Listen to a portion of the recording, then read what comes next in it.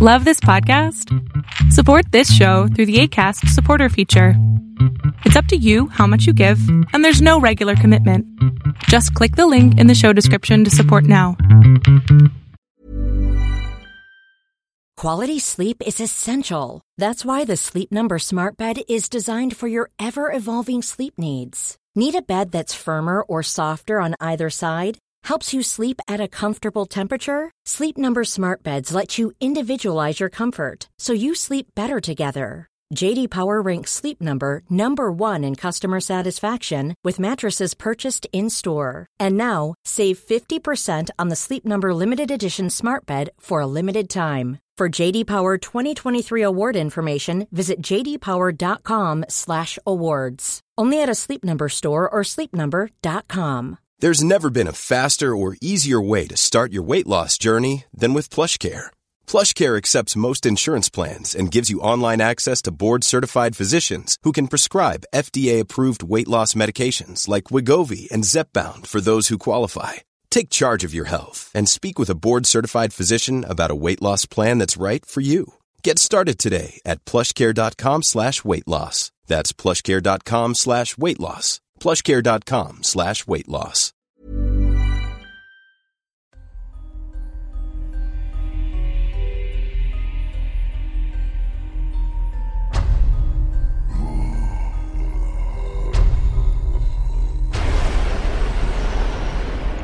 Welcome to Tales to Terrify.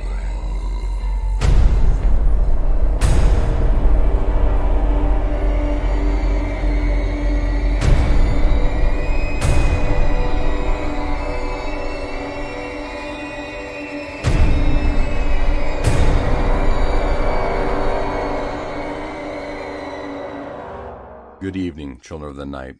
We are in North Carolina on our summer vacation headed south. Our first stop in the Tar State will be at Brown Mountain. From the Blue Ridge Parkway, notably the Brown Mountain Light Overlook or the Green Mountain Overlook at milepost 310 and 301, respectively, we'll look at Brown Mountain in the evening and look for lights. September through the beginning of November is a great time to see these lights. What are the lights? Nobody knows, but going back centuries, people have recorded seeing these lights on the mountain, even when the area flooded, knocking out all electric, and trains were out. Still, the lights were seen. These orbs, frequently seen after a warm evening rain, will rise up from the mountain, hover, and wobble about 15 feet in the air, then disappear. They usually appear red or orange, and if you're curious to see what they look like, I had no problem finding pictures of them and even videos on YouTube. They don't seem to be dangerous, but no one has an explanation of what they are, what causes them, or what, if anything, they mean. Let's get to our stories. Our first story comes from Gary B. Phillips. He writes short stories, speculative fiction, though most of his work is dark in nature and is either straight-up horror or has horrific elements. The story we will hear tonight, A House Divided, was published in Lacuna. Gary was born in California, grew up in Arizona, lived a few years in my home state, Ohio, and now he's back in Arizona. He has a beautiful wife, 2 adorable daughters, and 3 cats. When not writing, Gary enjoys reading, playing video games, building haunted houses, and hoping for rain. And now, Gary B. Phillips, A House Divided. Ich gestehe. I confess. I killed him, though that word does not do the act justice, I assure you. It was a cold and calculated murder. I tell you this now because no court in the world would find me guilty. He was in the study, sitting at his mahogany desk, a ledger spread out before him. The stresses of his life had creased his brow and thinned his hair, and he looked much older than his 29 years. I had watched him perform this secret ceremony for years, stealing their fortune 1 pfennig at a time. He got up from the desk and paced to and from the window, glancing out, though never noticing the garden walls that hid the streets and factories of Brandenburg. The yellow-leaved golden elms stood like silent guardians around the topiary garden. Gold-flame honeysuckle vines crawled up the gardener's house and yearned for the sun behind the day's dead grey sky. My body ached from watching the man's wearisome ritual, and I stretched and settled back into place as quietly as I could. He stopped and turned his ear to the ceiling. "Hello?" he asked. Had he heard my bones creak? It didn't matter. I saw my chance. A loose stone provided the perfect weapon. One strong blow to the head felled the man, and he crumpled to the polished floor. His blood pooled at my feet. The constable and doctor came at once and examined the body. Then the stone and the high ceiling with the hole that matched the broken piece. "Casus fortuitus," an act of God, said the constable. "Or a poor craftsman," said the doctor with a laugh too long for his own wit. I smiled and breathed a sigh of relief. A damp wind blew through the hallway, and Elizabeth pulled her shawl around her. She stood outside the study with the maidservants and listened to the two men explain the circumstances of the man's death to the stoic master of the house and his grieving daughter. The servant girls wept as the body was taken away, but Elizabeth did not cry. My first memory was of her, Elizabeth. She was alone in the quarter she shared with the servant girls, sitting at a white vanity. An ill-fitted camisole hung off her shoulders as she combed her long chestnut hair and hummed to herself. Her fox terrier hid under the vanity and nipped at her calloused pink feet. I was young then, and watched her from that room. She did not know I was there. The other girls, Hungarian and Polish and Jewish, may have suspected me, though they never voiced it to her, only exchanged nervous glances and hushed whispers as they polished furniture in the sitting room or changed sheets in the bedrooms. I watched Elizabeth dress and undress and read to the servant girls. It wasn't lust, not then, just the curiosity of a child. Elizabeth did not mourn or fast after his death. Instead, she kept herself busy attending to the needs of the lady of the house while she grieved. Each night, after seeing the mistress to bed, Elizabeth returned to her own quarters, said a silent prayer, and removed the rose-cut garnet-adorned necklace that she kept hidden under her garments during the day. She placed it gently under the base of the candle-holder by her bed. The night after the funeral, Elizabeth retired to her quarters with the girls. She had been offered her own room when she became the lady's maid, but chose to stay with the girls. She read to them from a tattered book of poetry that the master had collected in his travels.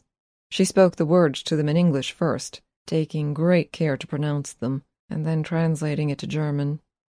"And when I could no longer look, I blessed his grace that gave and took, that laid my goods now in the dust.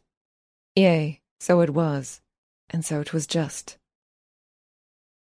After they were asleep, she put the necklace on without hiding it, took the brass candle-holder from her bedside, and wandered the halls until she found herself in one of the home's many hidden passageways. The array of gems around her neck sparkled in the flickering candlelight as she walked the corridor and entered the room where she used to meet her lover in secret. "Why did it happen?" she said. "Why did you leave me?" She cried there on the cold floor. I wanted to comfort her, to tell her I loved her, but I could not. She seemed to age overnight. Her body was still young, but her countenance was vacant with careworn lines where there had been none before. My victim came to me that night, dried blood on his translucent head. He asked why I had killed him. "When she loved you, you only loved yourself," I said. He cursed my name and begged to see her. As with the other spirits, he was not free to roam the hallways and displace the living, not without my permission. "In time you will prove yourself useful, and then I will grant your request," I said. He wailed in distress, a sound that echoed through the halls and woke the living. In the weeks following the funeral, the newspapers ran rife with speculation contrary to the official cause of death. A deadly affair, heir to Richter wealth murdered by spurned wife after affair with maidservant. The town ate up every word, like a dog lapping its vomit up from the street. The servants spoke of these rumors often, in hushed tones around Elizabeth, and never around the mistress. Each night Elizabeth walked the path to the study and cried on the floor. When she did sleep, it was restless, pervaded with nightmares. She told the girls of the dreams each morning as they prepared the table for breakfast, the dark creature that watched her from the shadows of the house. "It's nothing but a dream, of course," she would tell them. I saw the truth in her eyes. Elizabeth's nightmares worsened as summer plodded to autumn and then winter. In her dreams, the dark creature entered her room, rose up above her bed, and whispered revelations that she did not remember in the morning. The servant girls went to the mistress and pleaded with her. They told her that Elizabeth was afflicted with nightmares. "Nonsense! She is keeping up with her duties," the mistress said, dismissing them back to their own chores. The first snow of the year fell on a cold November evening. The servants gathered in the small common room to be together and warm by the fire. They reclined on the curved camelback sofa and sang hymns together. Elizabeth sat at the solitary desk, away from the warmth of the fire, and wrote in her journal. Her pen scribbled along the page in great curves. After she finished, she wiped the pen clean on the small cloth under the ink reservoir, closed the journal, and excused herself. In her quarters she found the little brown bottle of laudanum. The label said it was from Baltimore, and I wondered what wicked path it had traveled to arrive into her hands. I saw tears well up in her eyes, and realized with horror that she knew exactly how it had come into her possession and what she would use it for. She closed her eyes and took a deep swig.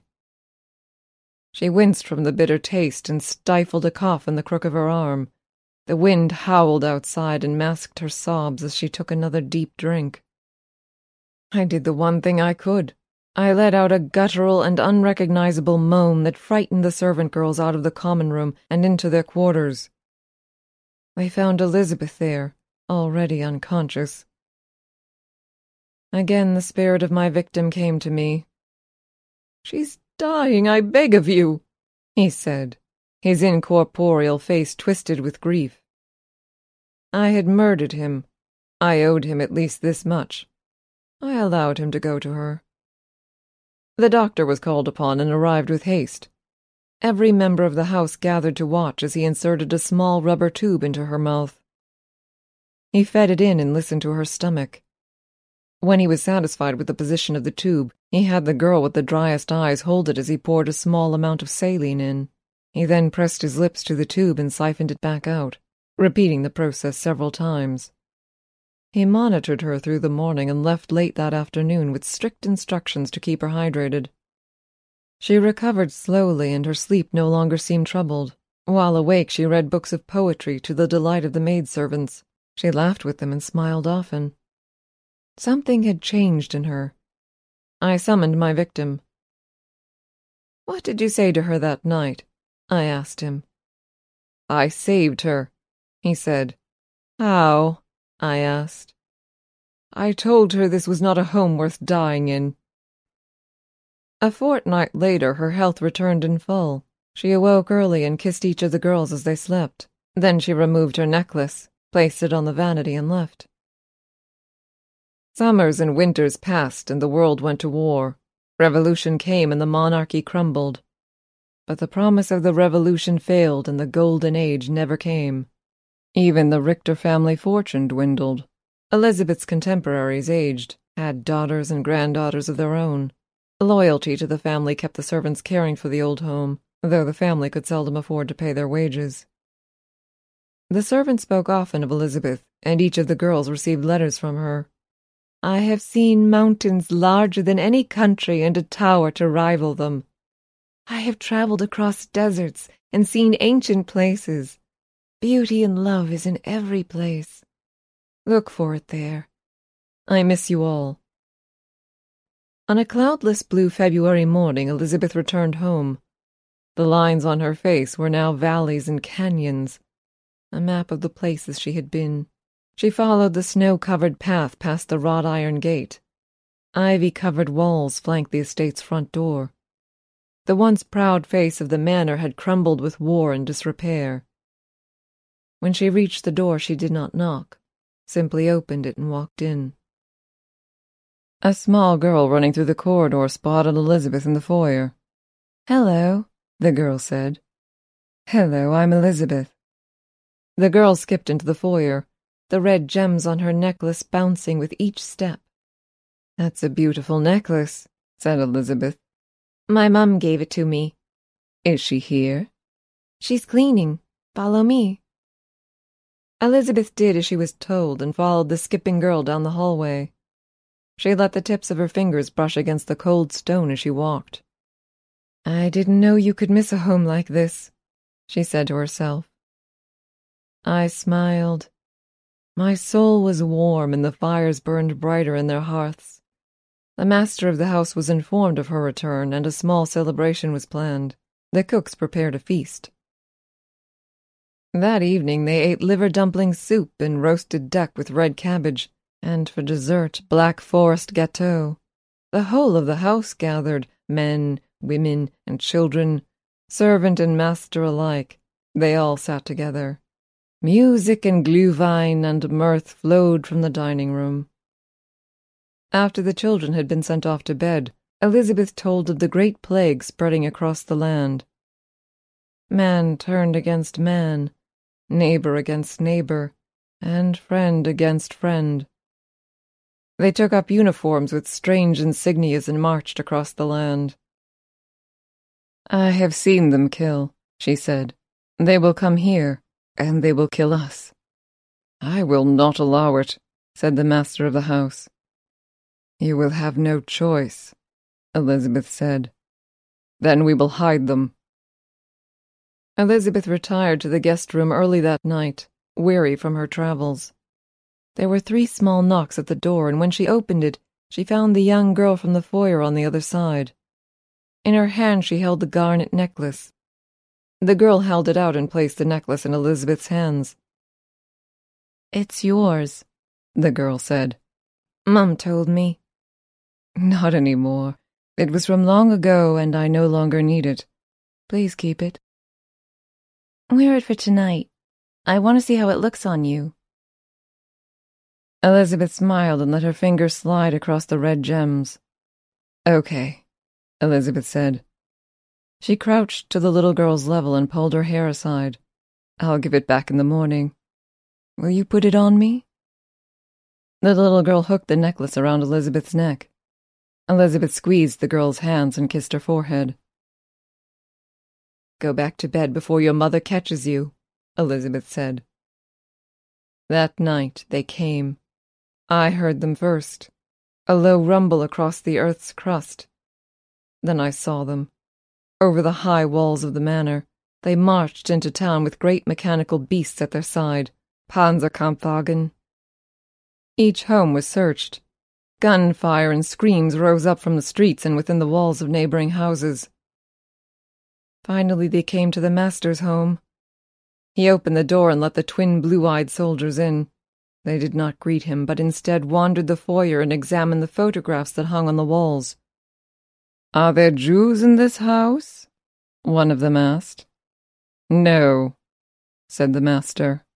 The master stood upright, defiant, as the soldiers pushed him aside and searched his home. Elizabeth helped the mistress check that the women and children were well hidden. "Now hide yourself," the mistress told her. Elizabeth returned to the corridor near the study where her love had died. The door to the study was locked and had been for some time. Twin sets of footsteps echoed on the polished floor, louder with each step. I extinguished the lights in the hallway so that she was in darkness. She mouthed a silent thank you and pressed herself against the wall, in the darkest spot. The soldiers rounded the corner and stopped. They peered into the darkness, no more than 6 meters from her. "Cigarette?" one of the soldiers said. They fumbled in the dark, rustled through coat pockets and flicked a lighter to life. A small flame rose in the darkness and lit a cigarette for each man. The red stones around Elizabeth's neck glimmered in the flame's flickering light, and the lighter snapped shut. The world was silent for a moment, and then Elizabeth heard the slow creak of leather as their pistols were drawn from their holsters.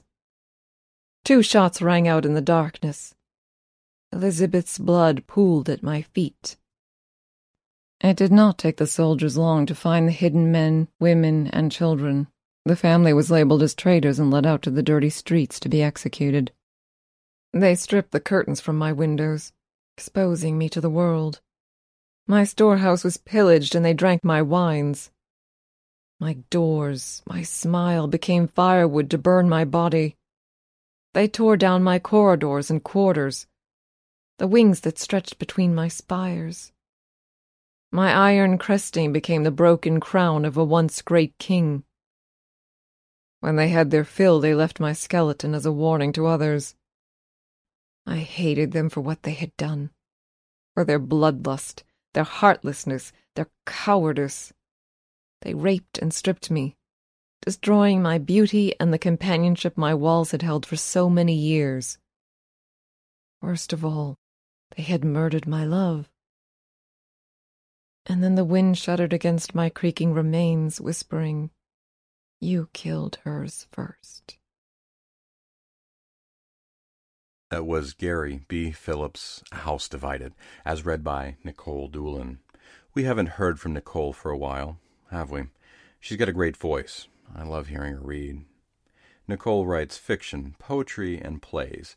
Her work has appeared in the Wilderness House Literary Review, of course right here, Tales to Terrify, 3 a.m. Magazine, 365 Tomorrows, Flash Shot, and the literary anthology Wilderness House Literary Review, The Best of Volume 3. Additionally, her stage plays have been presented in festivals. Nicole is also a voice actor who has performed for various mediums, audiobooks, podcast, e-learning, game, film, video, and radio.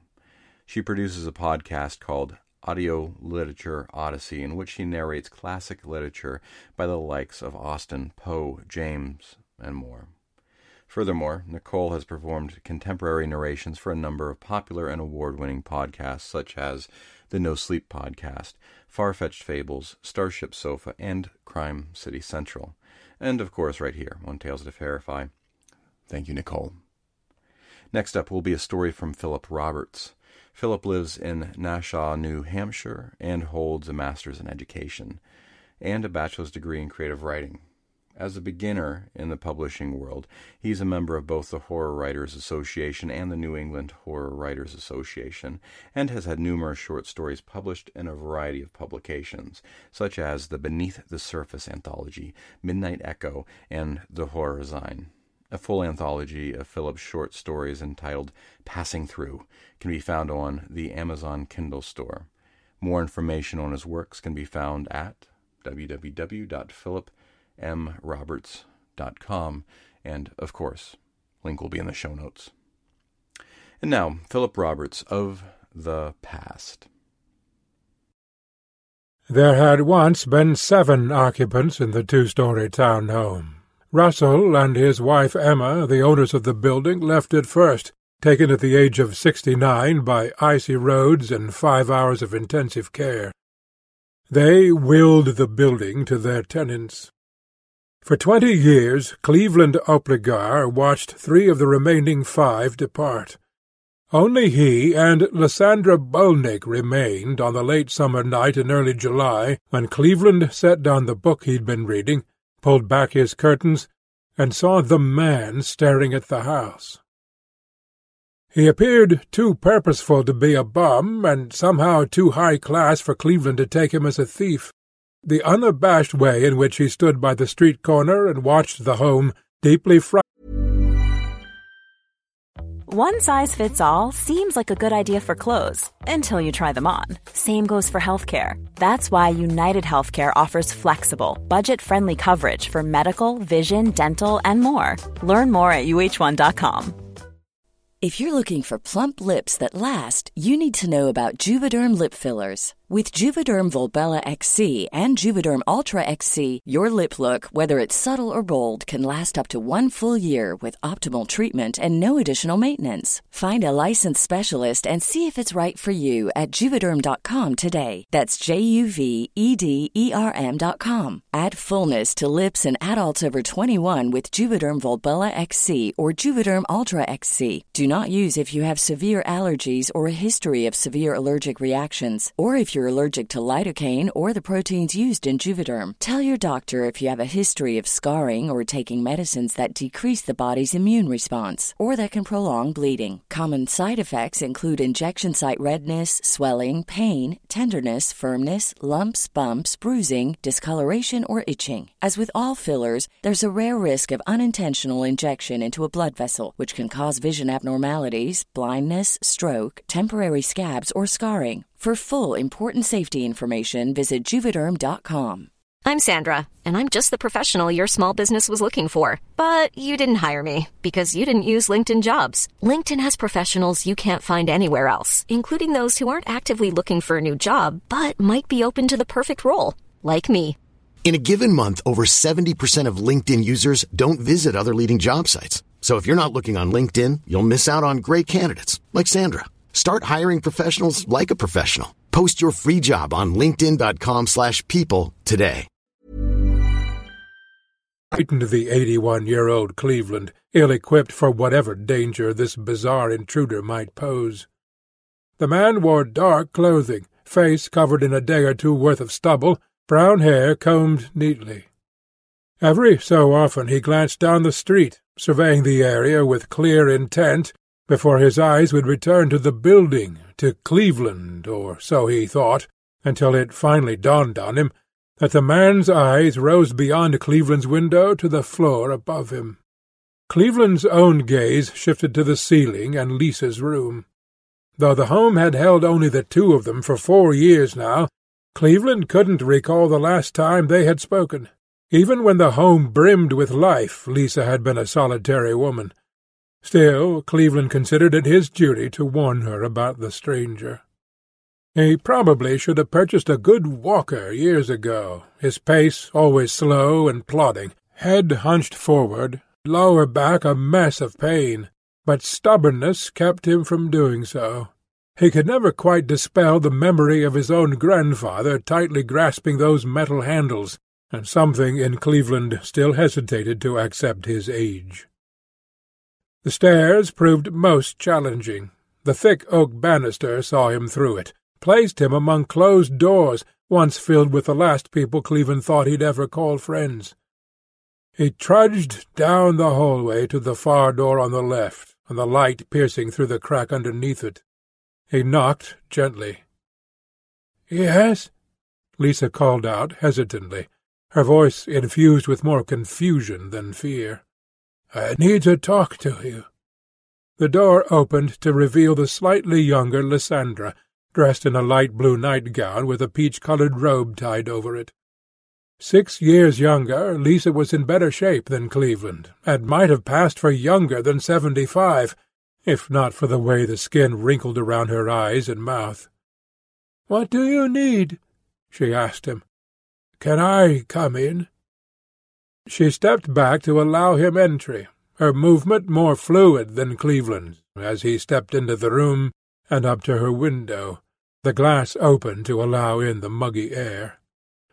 "There's a man out there," Cleveland whispered, even though the man surely couldn't hear them. Concern twitched in the corner of Lisa's mouth when she glanced through the curtain towards the stranger. Cleveland watched her expression intently, the concern shifting into both understanding and wary acceptance, but never once into fear as she pulled back. "There'll be more," she sighed as she ran her fingers through tangles of white curly hair. "More men?" he asked, confused, eyes jumping between Lisa and the open window. She nodded absently, eyes reflecting memories Cleveland was suddenly very curious about. "You're telling me there are people after you? Who are they?" Though he'd never actually seen her drink, Cleveland couldn't admit surprise at the size of the bourbon she pulled out of her nightstand, another unopened bottle visible briefly before the drawer closed. She took a mouthful with the air of an expert. The last time Cleveland had attempted a shot that large, he'd dribbled half of it down his chin when the fire touched his throat and made him cough for a minute straight.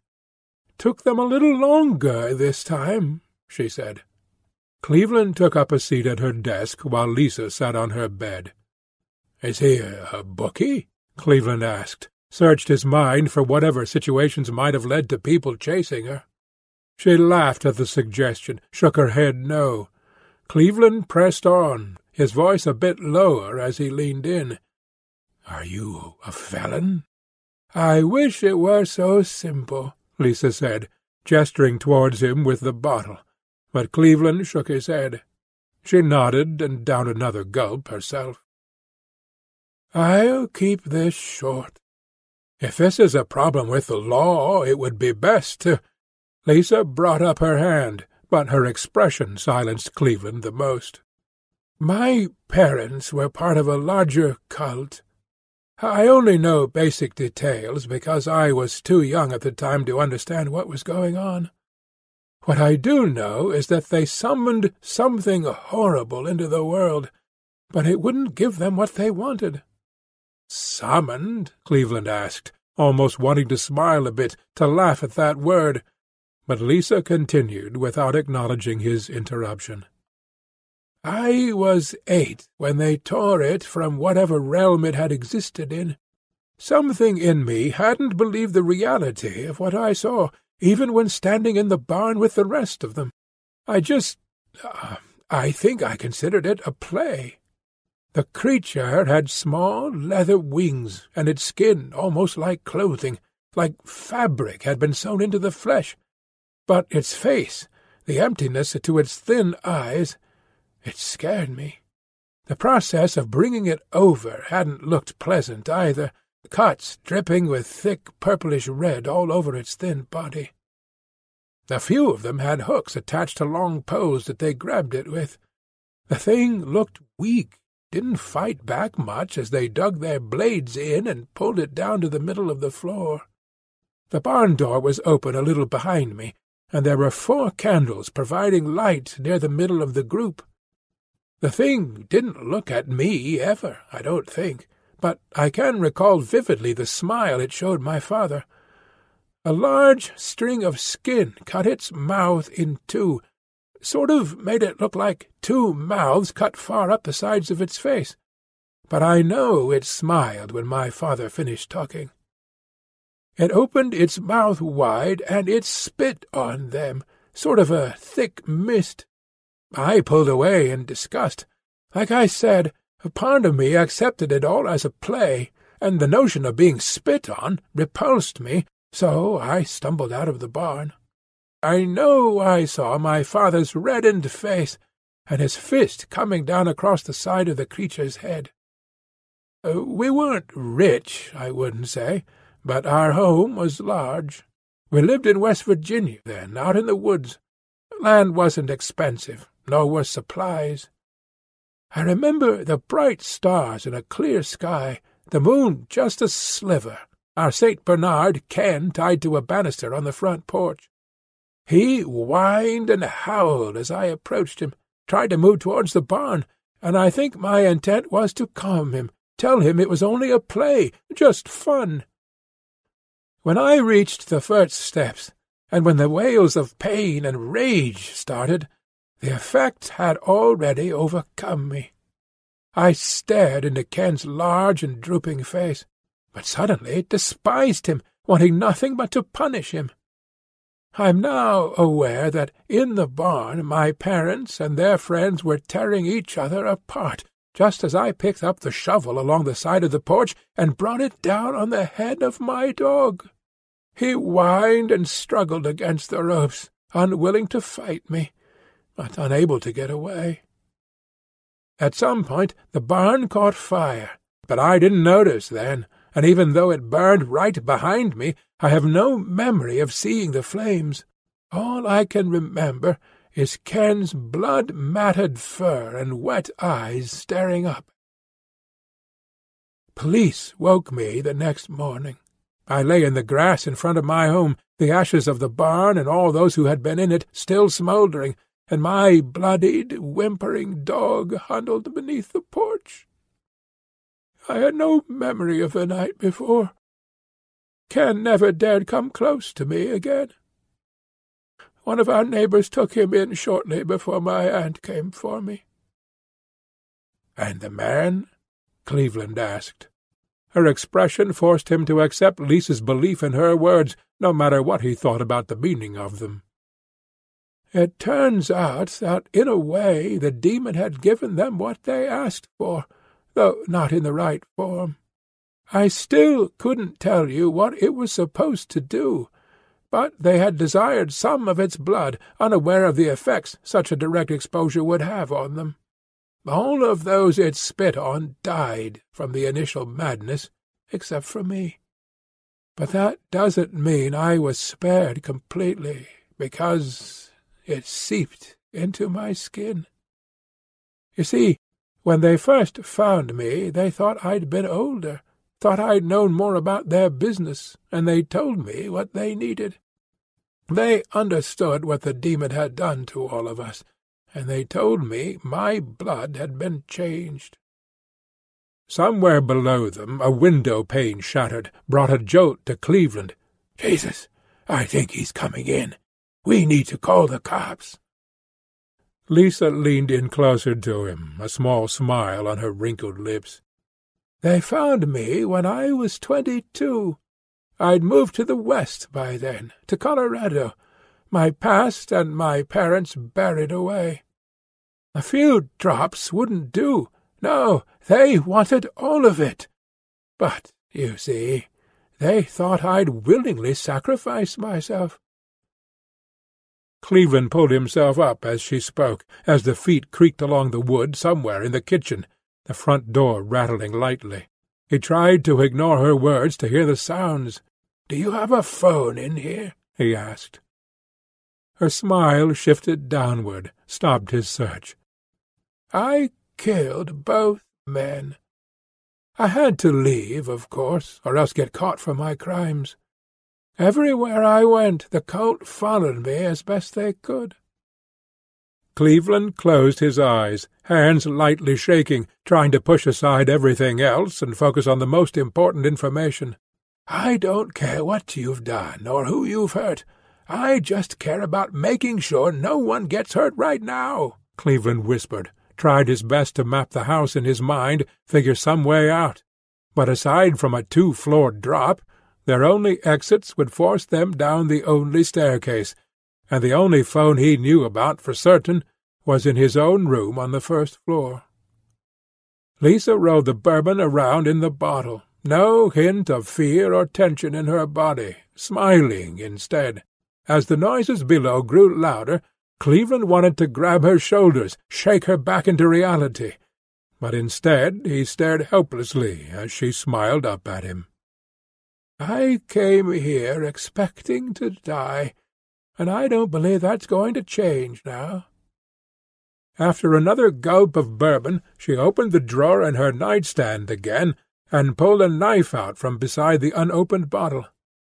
"I'd planned to kill myself at the first sign of trouble, but too much time passed, and eventually I thought they'd forgotten me." "That can't be your only option," he said. He almost went for the knife to make sure she didn't hurt herself, didn't live out the end of the bizarre psychosis that seemed to plague her. "If I slit my wrists now, the blood is theirs, and that's something I can't allow." From down the hallway Cleveland could hear voices, the creak of feet moving up the stairs. "A window exists of a few hours at most before the taint is lost. God damn it! If those people mean to do you harm, we need to do something more than sit here babbling about nonsense." Sweat dribbled down Cleveland's forehead, back aching for him to sit, but he remained by the cracked open door, peering at the shadows moving up the steps and the masked faces coming into view. No explanation for their presence came to mind, nothing that would make a group of men break into a house late at night, and each second brought them closer. "I want you to take this." She handed him the knife. He looked wide-eyed between the knife and the door. "I've never hurt anyone before," Cleveland whispered. "I don't intend to hurt anyone, especially since I don't know what the hell is going on here. You've got to give me something more than demons and cults. I've told you all there is to know. Keep it behind you."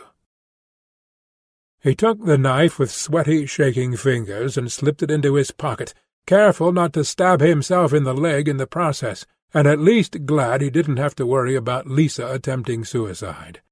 His eyes returned to the crack and the group of 5 men moving down the hall. "Some courage," Lisa said, and held out the bottle to Cleveland. The action managed to draw a jittery smile on his lips. He'd never cared for liquor, let alone anything harder than beer or wine, but he suddenly felt as if the stuff had been created for moments such as these. He took the bottle and managed a long swig, throat and stomach searing hot, when the door slammed inward, clipping his arm, dropping him in a heap along the wall by the closet, the bottle still gripped tightly in his fingers. 2 of the men entered, led by the stranger at the corner, a black mask now covering his face. Blue eyes stared through cut-out holes, lingering first on Cleveland's quivering form before shifting towards Lisa's calm composure. "This ends," the man said. The man motioned with his head. From the hallway came the remaining 3. The foul smell wafting from the charred form they pulled into the room made Cleveland gag, made him appreciate the bottle he had free access to, the bourbon helping to dull his fear and sense of smell. The burnt monstrosity finally drew a reaction from Lisa. She rose, horrified, from her position on the bed. "That's— We pulled it from the ashes. It still moves, with some vague resemblance of life." Cleveland could see it as well. The blackened flesh stretched thin over bone, shifting about like a dying animal waiting for the final moments to come, shriveled wings still visible on its back. Wet fluid ran slowly from the acrid sockets of its skull. "Oh, Lord in heaven, this can't be real," Cleveland whispered. "So long as its blood remains alive, so shall its body," the man said. "When the final drop is squeezed from you, its passing will acknowledge our success." "What about the man?" one of them asked. The leader's gaze shifted towards Cleveland. "Let him watch." 3 of them grabbed hold of Lisa and held her to the bed, while the 4th pulled open a bag filled with needles and empty bottles. The leader stood back, the still breathing remains of something Cleveland couldn't fathom shuddering on the floor, but he found his eyes locked with Lisa's instead. No fear disturbed her, only a grimace of pain when the needle tore into her. Her eyes held Cleveland instead, a smile curling the corners of her mouth, a certain expectant quality to her expression. In that moment he accepted the truth in every word she'd spoken. He couldn't say if the violence or the bloodletting or the pungent odour made his head swim, or perhaps even the alcohol he once again brought quickly to his lips, unable to stop it from running down his chin. The leader glanced back at Cleveland's jerky movement, smiled, attention returning to the thick red running through clear tubes. The sensation grew, burned through his veins, vision tinted around the edges, right hand slipping into his pocket towards the handle of a weapon he didn't honestly believe he could wield, or hadn't before. Now the thought sounded not only possible, but almost enjoyable. As the blade slipped from his pocket, he became aware of the odd coloration to the dark liquor. Deep within the brown floated a thin stream of red. How long ago had she spilled her blood into the bottle, Cleveland thought. The last sane thought he would have that evening. From there he knew only the raw burning in his muscles, the flashes of red, ragged flesh, and the wet grunts of violent death. Cleveland awoke to the piercing morning sunlight, and muscles sorer than any he'd felt in over 30 years. The stench made him gag before any memory could drift out of the haze his mind stumbled through. He sat against the wall in the hallway, his own bloody hands the first image his eyes saw before the bodies caught his attention. The walls were splashed red, wet floor shimmering.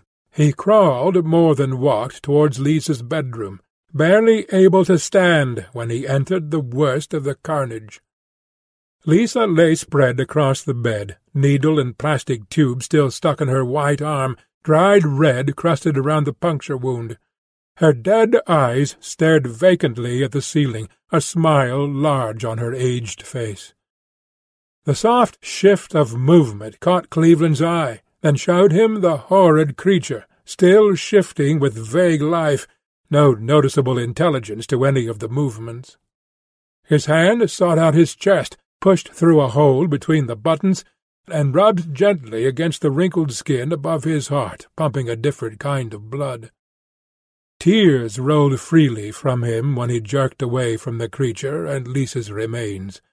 He caught sight of the slick blade he'd murdered with, discarded along the baseboards. 81 years of birthdays, of delivering mail for a living, attending family gatherings, throwing away advertisements, watching television and reading books, all suddenly hollow to him, a fantasy hiding away what Lisa had known from birth. Cleveland picked up the knife and held it close to him as he wept. He didn't want to make this decision. He sat on the top step and stared at the street outside the living-room window down below him. He wanted someone else to tell him he didn't have to do it, didn't have to decide or worry any more. He felt no fury, but only impotence. Whether they came for him, or he drove the knife into his heart right then, his life had ended. He pulled himself up and walked down the stairs to his room. He wanted to finish the book he'd been reading. He liked the idea of blocking out the insanity he'd witnessed and end an ordinary life with a mundane act, something Lisa, with all she knew, could never fully appreciate. It somehow felt right to him. That was Philip Roberts of The Past, as read by Bob Neufeld. Wow. Two great narrators this evening. I can't get enough of Bob either. Bob Neufeld's first recordings for Tales to Terrify were two Carnacki stories, one by William Meekley, the other by William Hope Hodgson. His voice will be heard on our sister podcast, Crime City Central. In the meantime, you can find his recordings of complete works by Sir Arthur Conan Doyle, Joseph Conrad, Charles Dickens, Robert Louis Stevenson, and many others on LibriVox.org. Link will be in the show notes. When he isn't recording, Bob works in the wide, wonderful world of human resources. Thank you, Bob. And that will be our show for the evening, Children of the Night. Join us again next week for another episode of Tales to Terrify.